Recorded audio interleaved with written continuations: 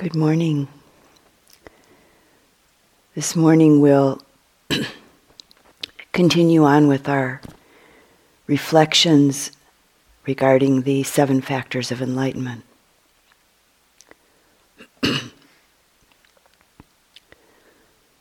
These factors are grouped into 2 types.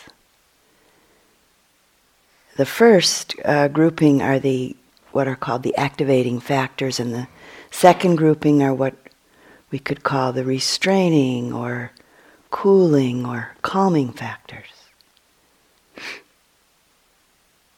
And so over the last few weeks, we've connected with and explored all of the activating factors. Investigation, energy, effort, joy. And these are activating because when the mind is dull, sluggish, kind of lethargic, lazy, these are the factors that are to be cultivated. As when one feeds a very small fire with dry sticks and grass to make it blaze up. The cooling factors are tranquility, concentration, and equanimity. And the first factor of enlightenment or awakening is the mindfulness factor, which actually doesn't belong in any category because it's necessary and useful everywhere.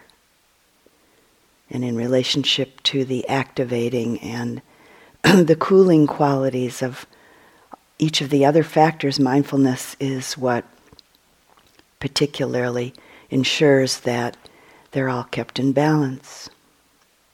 So this morning, we'll briefly explore tranquility, the 5th factor of awakening.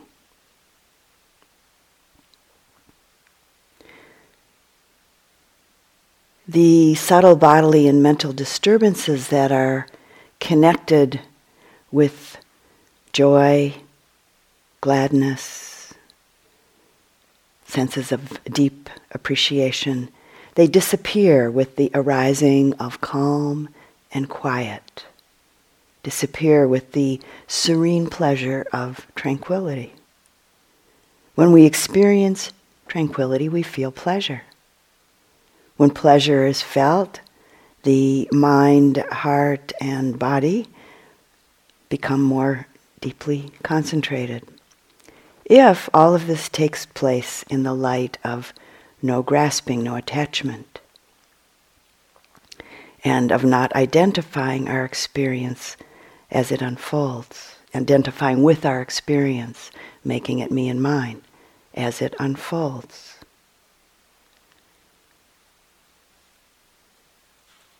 So, tranquility. There can be a feeling of composure, smoothness, quietness, gentleness, stillness within the body and mind. And as tranquility develops and as it deepens, we find that without making any special efforts, the various states that may have caused consciousness to be disturbed are quieted. Disturbance or distress in relation to the feelings of pleasant and unpleasant, and distress that's related to volitional or intentional thoughts, the inclination, the intent to say or to do, or to not say or not do. These are all tranquilized, quieted. The movements of the mind, the movements of the heart towards or away from are stilled with tranquility. Mental and physical disturbances are cooled out when this experience of a deepening calm is present in us. And I'm sure that many of you here have felt this to some degree, at least for a few moments, if not for longer. There's really very little, if any, discomfort. And tranquility is often called the heart of easefulness. The power of tranquility is in its capacity to provide relief momentarily or for a longer period of time, from feeling the agitation caused in the mind and body in relationship to the various hindrances, and relief from the agitation that comes from discursive and conceptual thought, as well as relief from the subtleties of agitation related to various other states of mind. And maybe, needless to say, tranquility is a place that's really easy to get attached to, and possibly also to be confused about. The confusion usually coming up as, this is it. This is it. This is the way it's supposed to be. This is the way I want it to be, all of the time. And as you may have noticed, as soon as we cling on and we try to make it mine, me, I want, I am, the contraction of I and mind really quite immediately shuts down the heart of easefulness. And then where are we? Well, we're again on the road to suffering. We've lost our way.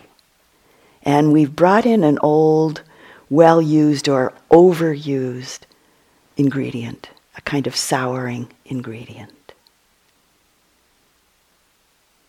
What's most important in these times is to give a wise and careful attention, to call up the chief, to call up Mother Mindfulness as quickly as we're able to, seeing and knowing that there's clinging, that there's identification, that there's a contraction in the heart, a contraction in the mind, and maybe also in the body. Seeing and knowing what is, and knowing that tranquility is no longer present in us. Knowing this without, and this is important, knowing this without any layers of judgment or evaluation. A friend of mine aptly says, seeing is relieving.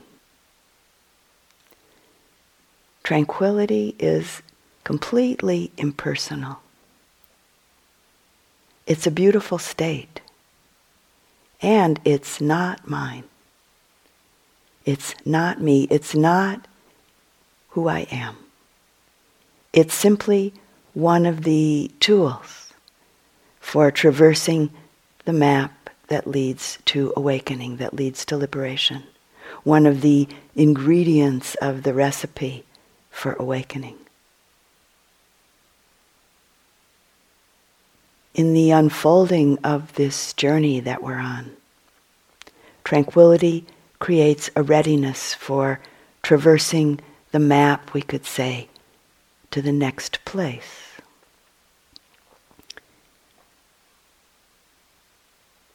And so we'll leave this here at this point, and the next place we'll look at tomorrow morning.